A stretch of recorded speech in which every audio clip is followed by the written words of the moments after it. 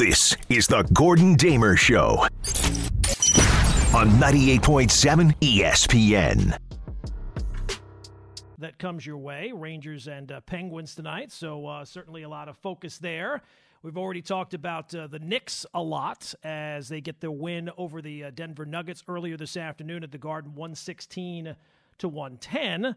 So nice performance there as Jalen Brunson back and had a big start in that game, big finish in that game, and the Knicks get a much-needed, really kind of signature win for them as they move closer to the postseason. Now 10 games to go. They clinch a winning season, so all good stuff there.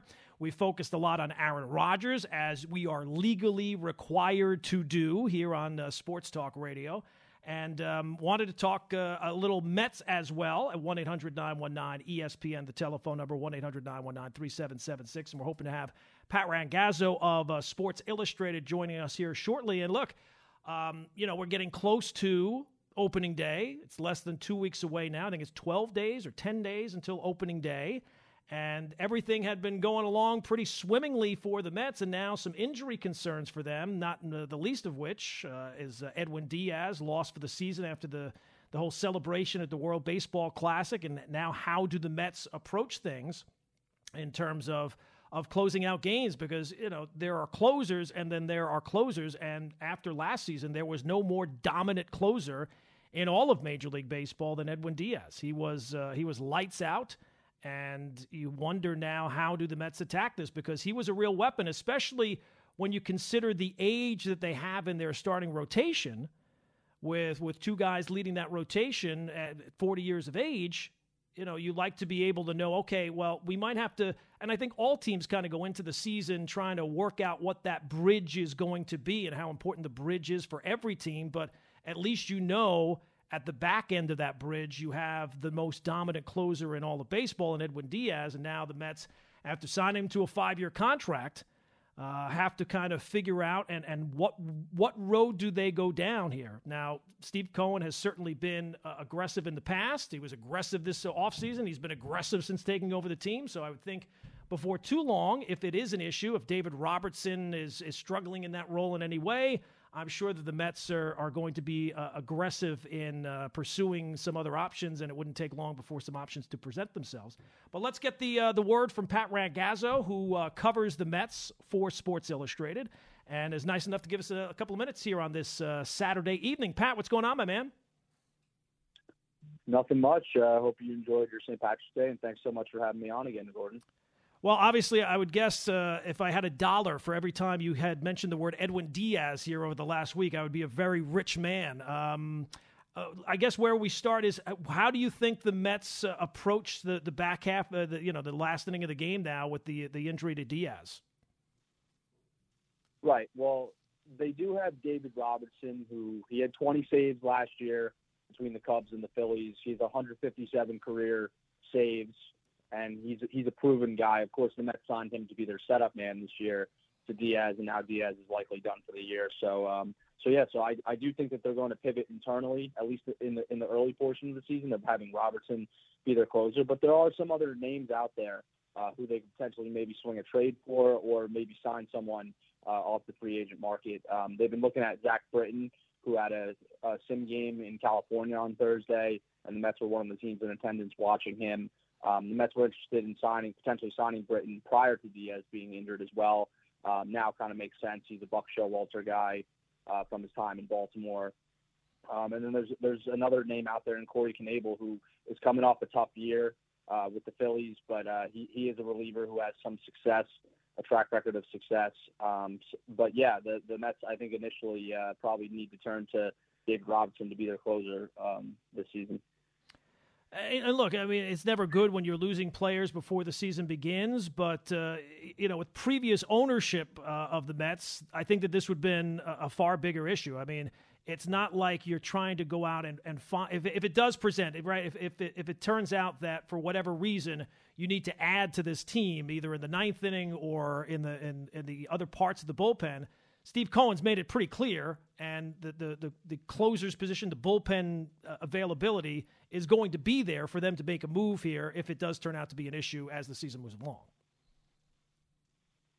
Yeah, and I do think that they're going to probably start off with what they have, go with what they have internally. They also have Adam Ottavino and potentially could go with a little bit of a closers committee early on. But, if that method doesn't work out, if it falters, then they're going to have to explore the trade market and see who they could pick up to kind of patch the hole there. Now, this reminds me of when Mariano Rivera tore his ACL in 2012 with the Yankees.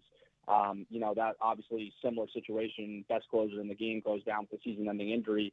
It's like almost all the air is let out of the sails. But the Yankees wound up being okay that year. They had David Robertson there at that time, and they also had Rafael Soriano, who saved 42 games for them that year, and they wound up going to the ALCS. So, the Mets are a good team. They're a very talented team, and while Diaz is a huge loss, it probably won't be condemning of this team this year. Yeah. Do you get a sense from the other play? Like, I get the feeling that players generally have a tendency to move on because things are happening all the time, and you get into the season and you got a game every day. But is there an initial letdown for the other players to lose such a big player as Diaz is, and do they have to deal with that gut punch? Yeah, I think it probably was a little bit of a gut punch to the players. It's very disappointing. I mean, Diaz is an exciting, electrifying baseball player, and he's one of the very good guys in that clubhouse that they have. And I think that his teammates were just, they're disappointed for themselves, but they're also disappointed for Edwin Diaz himself. Obviously coming off, a great year, being donned as the best closer in the game, and then signing that contract with the Mets. Now potentially missing a year. For this team, it's just definitely disappointing and a bit of a gut punch. But the Mets have leaders in that clubhouse such as Justin Verlander, Max Scherzer, Brandon Nimmo. They're going to be able to, and of course Buck Showalter as well in his leadership. I'm sure he had a conversation with the team, just saying that this isn't going to wreck them as a team. That they'll be able to move past it as much as it hurts to lose Diaz for the year. That they'll be able to get past it, and with the talent on the team, they should be able to. Yeah, and as a veteran team, a veteran manager as well, you'd figure that the guys with their experience have dealt with something similar like this before. So it's not their first rodeo. Yeah, of course. And there was times in Baltimore where Zach Britton was the best closer in the game, and he dealt with injuries, and Buck Showalter had to manage his ball club over there without their elite closer. So Buck's been there before in his career, and he's going to have to go at it again, this year without Diaz, of course. We're talking with Pat Rangazzo, who covers the Mets for Sports Illustrated. One thing on the Diaz thing, the fact that it was the patella tendon. Obviously, you're not a doctor, I'm not a doctor, but you are around this and you talk to people who are laser focused on this type of stuff. Does the fact that it's the patella tendon, is that more significant than one of the other? Because I just noticed the reaction. There were a lot of people, and maybe it's completely baseless that they're doing this, but it's not just that they're worried about his season, which likely is going to be nothing, but it almost seems like there's more concern about it long term because it's the patella tendon. Is that based in anything, or is that just kind of people getting carried away? Well, I mean, it's tough to say right now, and I know some doctors were quoted as saying that some doctors who didn't look at Diaz were quoted as saying, as it is kind of too early to tell whether this is going to be a career altering thing. But of course, it is concerning because the patella tendon holds together all the ligaments of the knee, and it's on his plant leg. So anytime that you have a pitcher who has this major of a knee injury, there's going to be a little concern, moving forward long term, and if he's going to be able to come back from this. But right now he's young and he should be able to. That's probably the early. It's probably too early to be overly concerned about how this is going to affect him beyond 2023. Gotcha. All right. I mean, unfortunately, we have too many other injuries to talk about here as well. With Brandon Nimmo going down last night, what's the latest in terms of his prognosis?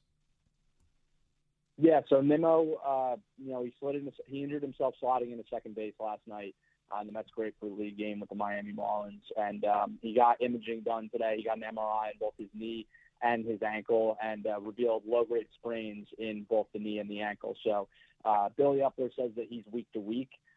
He would not give a prediction of if he's going to be ready for opening day, but opening day now is a little less than 2 weeks. So Nimmo's week to week. It's going to depend on how he responds, whether he's ready or not for opening day. Obviously, that's in jeopardy now.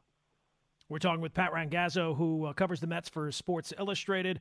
Some positives out of spring training, and maybe one that's kind of flown under the radar. I was reading about Senga and his ghost ball, and I think it was Pete Alonso, and I can't remember who the other one was, who they were trying to describe the pitch, and they just had a hard time kind of describing it.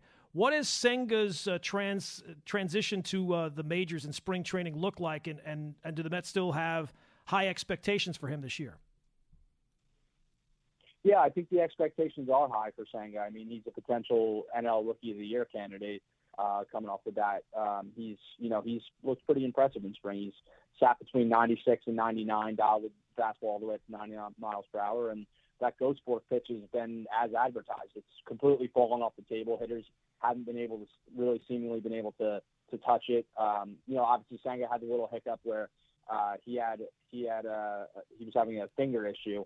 Where he got scratched from the start last week, but he's been able to come back and make a start and seems to be okay. And I think that he's going to need to step up as the number 3 starter in the rotation, especially after they lost Jose Quintana. And I think the expectations are high for Senga and the Mets this year. Some of the new rule changes, I'm interested to see how the Mets adjust to them because, as we mentioned, they're more of a veteran team. I know that David Robertson is not apparently a big fan of the pitch clock. How has been the reaction to the new rules with especially the Mets veteran pitching staff? They seem to welcomed it in a positive manner. I mean, we saw Scherzer has been toying with it a little bit, and Verlander hasn't seemingly had a problem with it.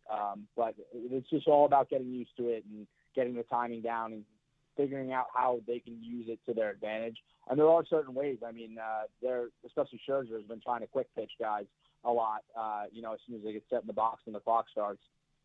So, I think that for the majority there's been positive feedback from the Mets pitching staff about the pitch clock. It seems like with the Mets, they have high expectations this year. It seems like a team that's, coming even into spring training is pretty set in most of the spots. The one name that kind of jumped out to me that at the start of spring training I wouldn't have thought might have been part of the Major League team to break camp, but maybe there's a possibility, is Brett Baty. I know he's had a very good camp so far. Is there a possibility that he does break camp with the Mets Major League team? Well, I think that his performance this spring has really, I think, earned himself a spot on the Major League roster, at least offensively.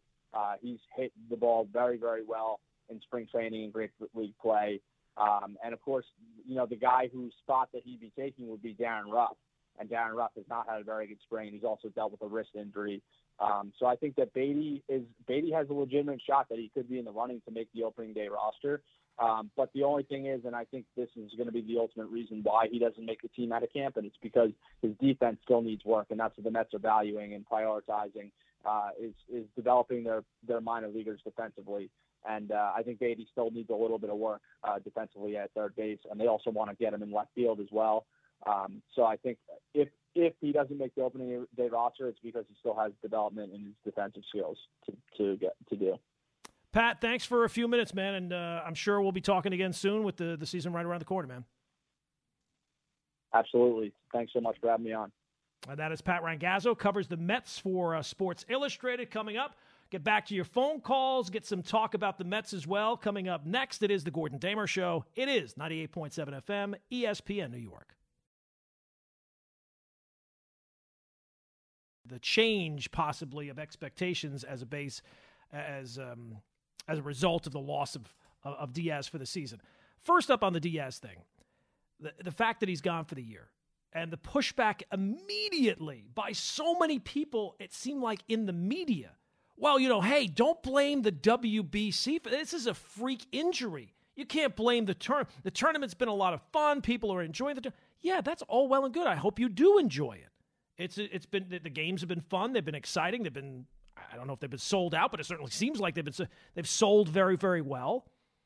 But if you're a Met fan who cares slightly or somewhat about the World Baseball Classic, it's going to be hard not to blame the World Baseball Classic. Because if Edwin Diaz had not been there, he would not have been celebrating. If he had not been celebrating, he would not have gotten hurt. Yes, it is a freak injury. Everybody can agree on that. But you're going to hate anything that results in your player being lost for the season, especially one as significant as Edwin Diaz. As we talk about, I mean, the guy's was the most dominant closer in baseball last year, and now you have just lost him for an entire season, a season where you're expected to play at the very highest level. So, of course, if you're a Major League Baseball fan, the reason why you're ticked off at the World Base, you'd be ticked off at anything, any event that resulted in you losing one of your star players, because at the end of the day, you're a Major League Baseball fan first. It's not that you're a baseball fan. Oh, I just love baseball in all its forms. Well, you may, but at the end of the day, the thing that's going to be first on your list of priorities is your favorite Major League Baseball team. So if this happened at the Olympics, if baseball were part of the Olympics, you would be ticked off if your star player got hurt at the Olympics, because you don't care about the Olympics as much as you care about Major League Baseball. If it happened at the All-Star game, same thing. And I get it. I'm probably in the group that does not care as much as others about the World Baseball Classic. I can recognize that it's been a fun event. But at the end of the day, it's a glorified barnstorming tour. It has no actual significance. I'm sorry. For all the people who are telling me how, oh my God, it's so important. Who won the last World Baseball Classic? Do you even know? Who won the one before that? It's not the significance. I get it, to the players, it is significant, but I think that their level of significance for the event is the thing that is a bit skewed out of what it actually is. It's not the people who are ticked off at the World Baseball Classic for seeing one of your star players get hurt. Especially if you're a fan that I really only care about Major League. I mean, honestly, when Yankee players go to the All-Star game and they say, oh, well, they can't go for what, I'm actually relieved, because I don't want to see any of my guys get hurt. All I care about is Major League Baseball and seeing my team get as far as they can. And for the people who will say, oh, well, this could have just as easily happened at spring training. Yeah, sure. Freak injury can happen anywhere. But if it happened at spring training, to me, that's part of the that's part of the deal. Injuries are part of the game, and it took place in the realm of getting ready for the season, part of the season. I can deal with that, even as disappointing as it would be, no matter where you lost the guy. The fact that this is happening in an exhibition, even a fun exhibition, even an exhibition that the players really enjoy, it's still going to be very frustrating. And for anybody who's not all of a sudden, fallen in love with the World Baseball Classic, I can't imagine there being a scenario where you're like, well, it happened at the World Baseball. There was nothing you could do. No, there was something you could do. The timing of the event is not good, but the timing of the event, it tells you all you need to know. The event is there so that the owners can make more money. It's not about growing the game or making the game more international or any of that stuff. It's just about creating programming that the owners can sell and get more money. That's what everything in Major League Baseball when it comes to the owners is about. It's a business to them exclusively. And it's not about the long term, it's about the short term. And it's great that they finally figured out an event that the owners can get what they want and the players actually want to take part in it. That's fantastic. But at the end of the day, it has to be about being a Major League Baseball fan first. So if you lose your player to some other event, yes, you're going to blame that event. And it doesn't even have to be an event. Like Met injuries in the past, like Duaner Sanchez, when he got hurt in that taxi cab. Trust me, people were upset at taxi cab. Why is he in a taxi cab at 2 a.m? Like, of course, you're going to blame whatever is the result of the injury. So the fact that it is an exhibition, even one that the players enjoy and are excited about, yes, you're going to be upset if you're a baseball fan. And you should be. You should be upset at whatever cost you a player, especially one that's as significant as Edwin Diaz. So then the other thing about the Diaz injury that I've heard, well, look, this is a huge loss. You just lost the best closer in baseball. The Mets have this season where, kind of like the Jets, right? I mean, it's World Series or bust. That's kind of season. You don't go out and do the things that you did this offseason and sign the amount of players that you signed this offseason and just simply be satisfied with a playoff appearance or a series win or to get to the NLCS. No, the expectation for the Mets going into this season is you want a World Series. This is where things are trending. So does the Diaz injury all of a sudden change those expectations? Of course not. Are people serious because you lost your closer before the season? Hate to break it to you. In the course of the season, the Mets will suffer other injuries. The Mets will suffer injuries. The Braves will suffer injuries. The Yankees will suffer injuries. The Astros will suffer injuries. And we've seen, like, what was it? A couple of years ago, the Braves lost Ronald Acuna. Last year, the Astros lost Michael Brantley. The year before that, the Dodgers, didn't they lose Justin Turner, like, in the playoffs because of COVID? Like, he wasn't allowed and then he was on the field or something like that? Yeah, there's no change of expectations. And you could make a legitimate argument. There is no team in Major League Baseball that has more pressure to win a World Series this year than the Mets. They have by far the highest payroll in the sport. They just had an off season where they just spent like $1 billion. They have a rotation that is led by two 40-year-olds. You know, this is not like some young and up-and-coming team. This is win now. And you could throw in the fact, by the way, haven't won a World Series in, 37 years? So to me, like when I look at the teams this year that have the most pressure to win this year, it has to be a balance of how much you are going for it this year and how long it's been since you've won one, right? Like the Braves, yes, they're going for it this year. They go for it, pretty much every year. But they just won one a couple of years ago, so the pressure is not going to be as high on them as some other teams. So if you're talking about the team with the most pressure to win this year, if you're just looking at exclusively this year, it's Mets, Padres, Yankees, Phillies. It's like those four. Maybe there's another team in the mix, but that's about it. The Padres, they're spending a ton of money. But, I mean, the one caveat they have is it's San Diego, right? You're never going to get the same attention in San Diego as the New York Mets or New York Yankees. You could say the Yankees, and I would agree with you. The Yankees have a ton of pressure on them to win. They haven't won in a very long time, and they've only won the one in, 22 years, 23 years, whatever it is. But you would have to say, like, if the Yankees don't win, well, I mean, it would kind of be a continuation of everything that's gone on here the last 5-6 years. And if they didn't win, if I told you right now the Yankees are not going to win the World Series this year, do you think anybody gets fired? I don't. So it's kind of hard to say you have this much pressure. They do have pressure, no question. They're one of the most, if you were coming up with a list of teams, the Yankees would be very high up on that list. But I don't know that it's as high as the Mets or the Padres, or maybe even the Phillies. I mean, the Phillies last season made the World Series, very much a veteran team, spent a ton of money to get over the hump, and the guys that they brought in. So to me, you could make a very reasonable case that there's no team in the sport who has more pressure on them to win this year than the Mets. And look, the disappointments that have happened under Steve Cohen, it's not like he's been the owner for that long, but you would have to think at some point, like everybody's talking about, he's like the modern day Steinbrenner. Well, if you're spending at that level, at some point you're going to expect things. And maybe the first year, okay, maybe the second year, it's disappointing. There's a third year where it's another flop. At some point, you're going to start raising, wait a second, what's going on here? What are we doing? Why are we not getting as far as I think we should be?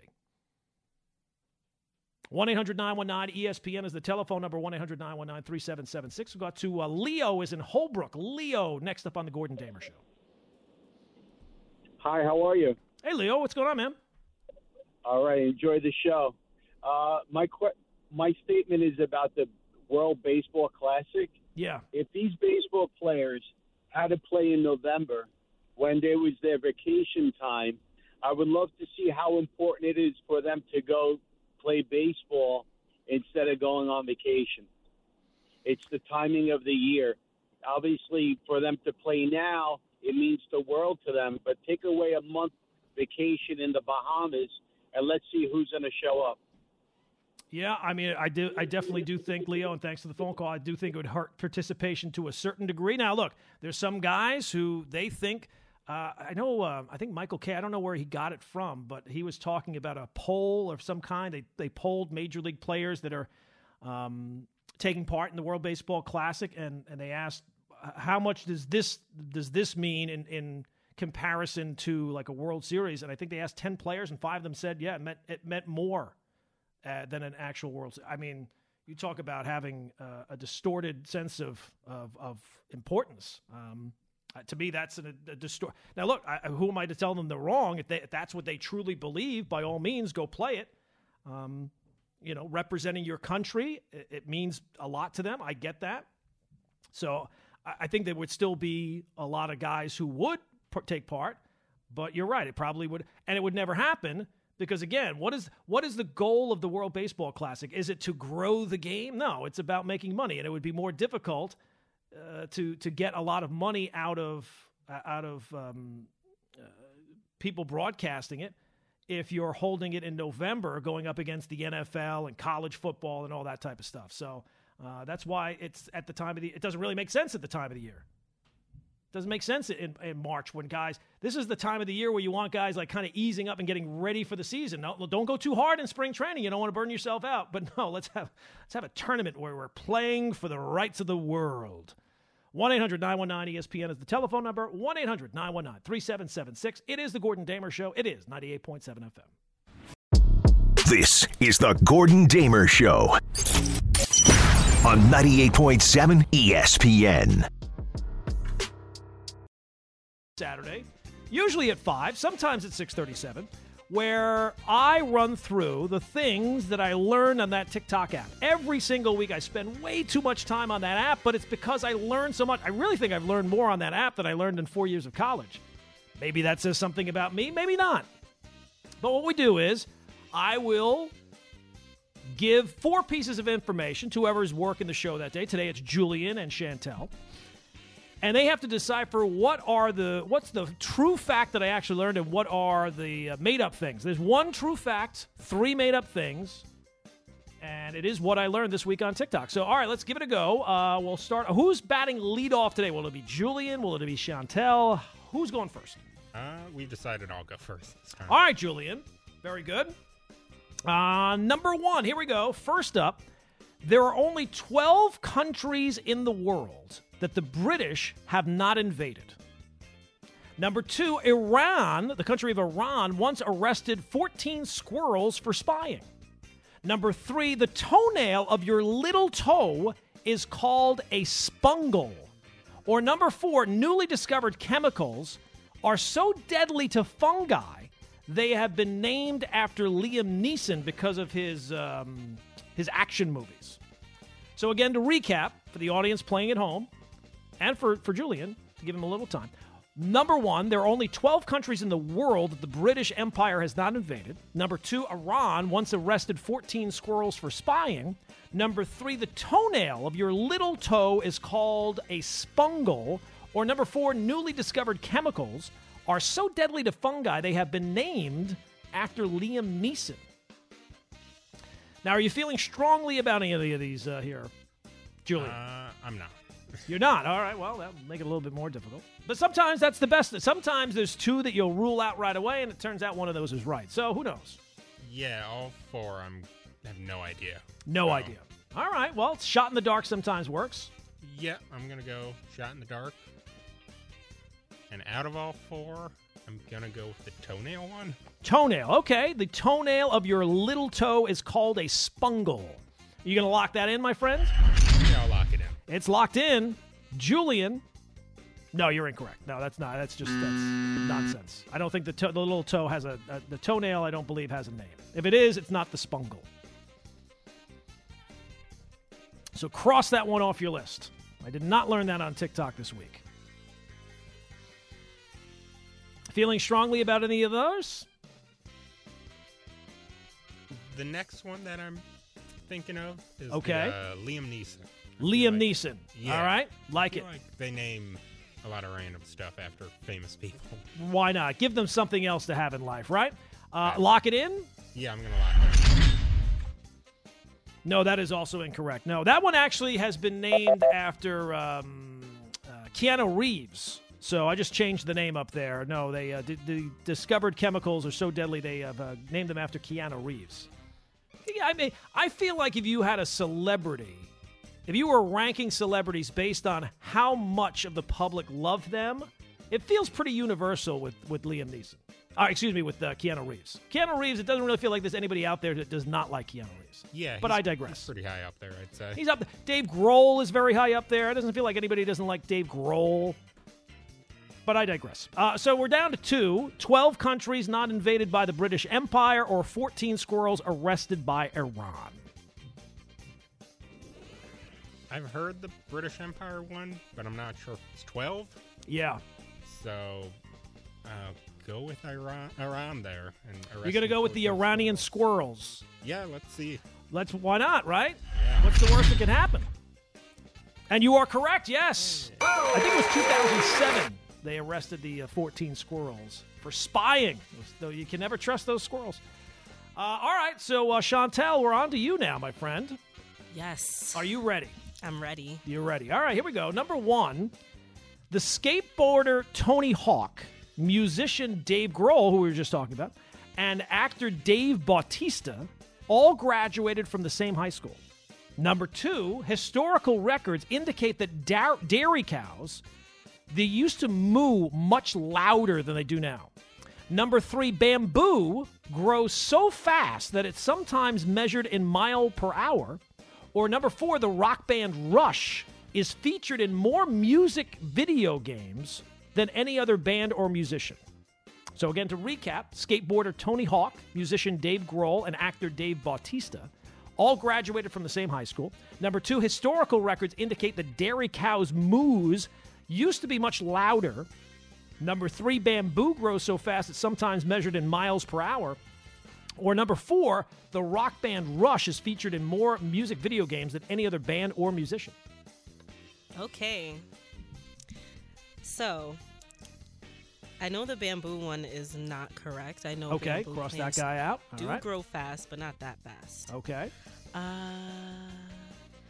Tony Hawk, I really want to pick that one because I feel Okay. like they all did graduate from the same high school. Sure. But I think dairy cows used to moo louder. Used to moo louder. You Yeah. going to lock that one in? Yes, we're going to lock it in. No, I'm sorry. That is incorrect. That is just complete nonsense. I mean, maybe they did, but there's no historical records on the volume of dairy cow moos. Okay. Got So it. we'll cross that guy out. That is incorrect. And look, you have been doing very well this game, so I'm glad to finally have one small victory against you. Yeah. Okay, so then I definitely have to go with Tony Hawk and the other 2 people. Okay, Dave Grohl and Dave Bautista. They all Yeah. graduated from the same high school. Yeah, they did. Definitely. Locked in? We'll take it as a yes. But unfortunately, it's a no. No, those guys did not graduate. They had no connection in any high schools at all. Sorry. No, that is incorrect. So now you're down to 2, and one of which, I love when this happens, when people cross one out right away, and then you get down to 2, and that one that they crossed out right away is still out there, and it makes you kind of question yourself, right? You're starting to think, well, maybe. But there you go. The 2 you have left, bamboo grows so fast it sometimes is measured in miles per hour, or the rock band Rush is featured in more video games, than any other band or musician. Okay, so now I definitely have to go with Rush. Okay. And I'm going to lock that one in. Lock that no one in. explanation needed. Okay. We will say that is also incorrect. No, bamboo grows so fast that it actually does sometimes get measured in miles per hour. Now, it's not 20 miles per hour. It's very, very slow. It's less than 1 mile per hour, but it does sometimes get measured in miles per hour. That's how fast bamboo grows. Look at that, huh? Who knew? Look at that. Not You knew. I TikTok knew, knew. but thanks to TikTok. All right, so we got one more to do here. If we have time. Why not? Where are we going? We got Rangers pregame coming up 7:30. We got time for one more of these, and you guys can always team up on this one, and we'll see if because this has been a big bounce back performance by me. The last couple of weeks I've been a little shaky because Chantel has actually been nailing these right out of the box, and that's not good for the segment. But we got one more here. All right, here we go. Number 1, the current Pope's favorite TV show is reruns of Murder, She Wrote. Number 2, the movie The Blues Brothers had a budget for cocaine. Number 3, the planet Jupiter hums, and scientists have no idea why. Or number 4, more people are alive today than have ever lived in all of history. All right, so those are 4 big ones there. All right, I'll give them to you again. Well, number 1, the Pope, the current Pope's favorite TV show, is reruns of Murder, She Wrote. Number 2, the movie The Blues Brothers had a budget for cocaine. Number 3, planet Jupiter hums for some reason. Scientists don't know why. Or number 4, more people are alive today than have ever lived in human history. All right. All right. Any strong feelings for either of you here? Yeah, we got a couple strong Okay. feelings. All right. But we're not going to pick the same. Yeah, answer. it's always a bad strategy. Unless you really know, you're better off at least one of you get it right. Yeah. So I'm going to pick that there are more people living than ever before. Okay, sure. And I'm going to pick Blues Brothers. The Blues Brothers, okay? Yeah. Both locked in? Well, I can tell you one of you is correct. And it would be Julian, yes. The movie The Blues Brothers actually had a budget for cocaine, which, if you've seen the movie, it's not really all that surprising. So nice job, Julian. The other ones are all made up. The planet Jupiter, no, the planet Mars actually hums. Scientists don't know why. More people are alive today than have ever lived in all of human history. No, that's not true. There's been like 100 billion people that have lived at some point. And the Pope apparently does not watch TV. So Murder, She Wrote is not his favorite television show.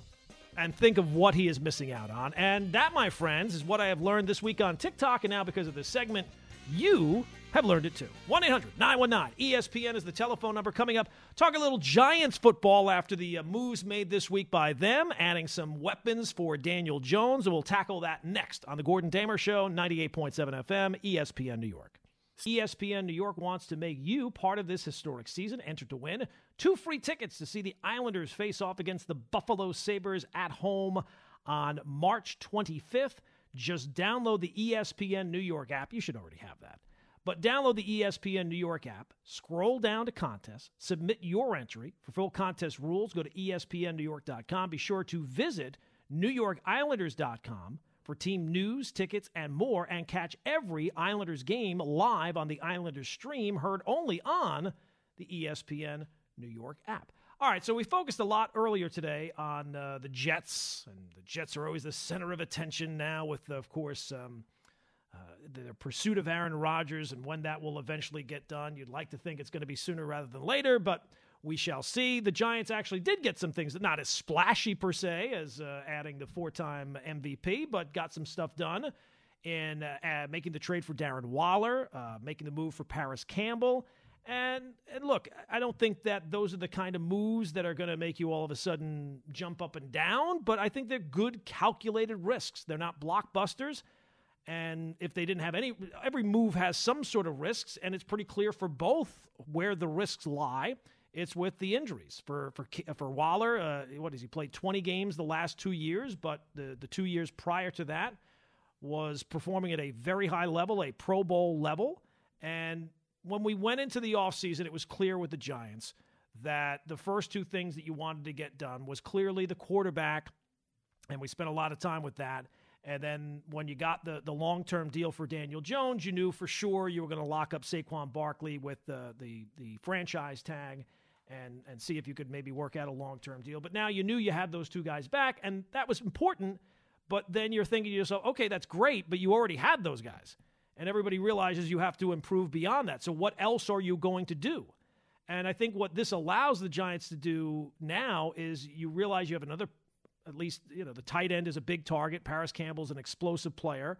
And now you are not desperate where you have to look for specific things. This was not a great offseason in terms of skill position players, right? There were not great receivers that were available in free agency. You weren't in the running back market.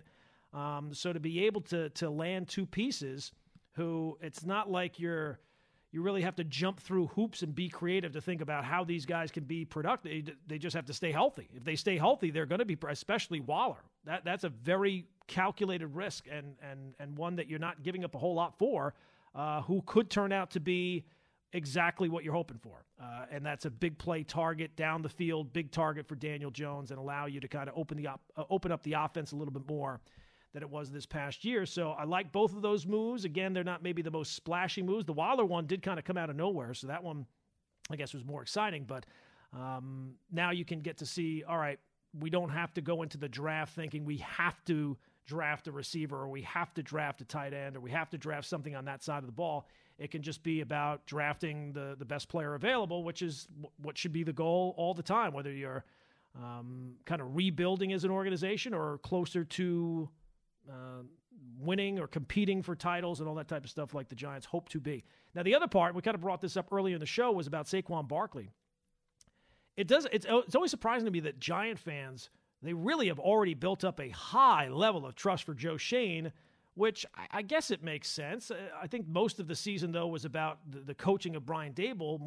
Schoen really couldn't do anything last offseason. The moves that he's made this year, you like them, but I think it's going to take a little bit more time before you know for sure if he hit home runs or if he struck out or whatnot. But maybe the best move, like they say, the best move sometimes are the moves you don't make. Remember during the season there was reports that the Giants had offered Saquon Barkley a contract extension. It was around $12 million. I don't remember there being attached a amount of years, but you would think it was, if it's a contract extension, it would probably be for 3 years at like $12 million a season. Not all that money would be guaranteed, but have you seen what running backs are getting in the offseason? I mean, the market is absolutely no place. And I'm not saying that these guys are as good as Saquon Barkley, but they're nowhere close to getting paid like Saquon. Like Miles Sanders got 4 years at $6 million a year. Jamal Williams, who I think led the NFL in rushing touchdowns this year and was sensational for Detroit, got 3 years, $12 million. Not $12 million a year, 3 years, $12 million. And Dante Foreman, who you're like, oh, well, who's Dante Foreman? Look at when he got the starting job in Carolina from like week 7 on. He was fantastic. He got a 1-year deal. Teams do not pay running backs. Outside of punter and kicker, there is no position that makes less. And you really do have to wonder, I don't know who was advising Saquon Barkley when that offer was out there, but they clearly misread the market and clearly screwed up because 1 year at $10 million, maybe they do work out a long-term deal. But that might have been the best deal that Joe Schoen didn't make, giving up $12 million a year for a running back who was great and who is explosive, but who has had plenty of injury history, and we know that the troubles of second contracts for running backs. 1-800-919-ESPN is the telephone number. It is the Gordon Damer Show. It is 98.7 FM, ESPN, New York.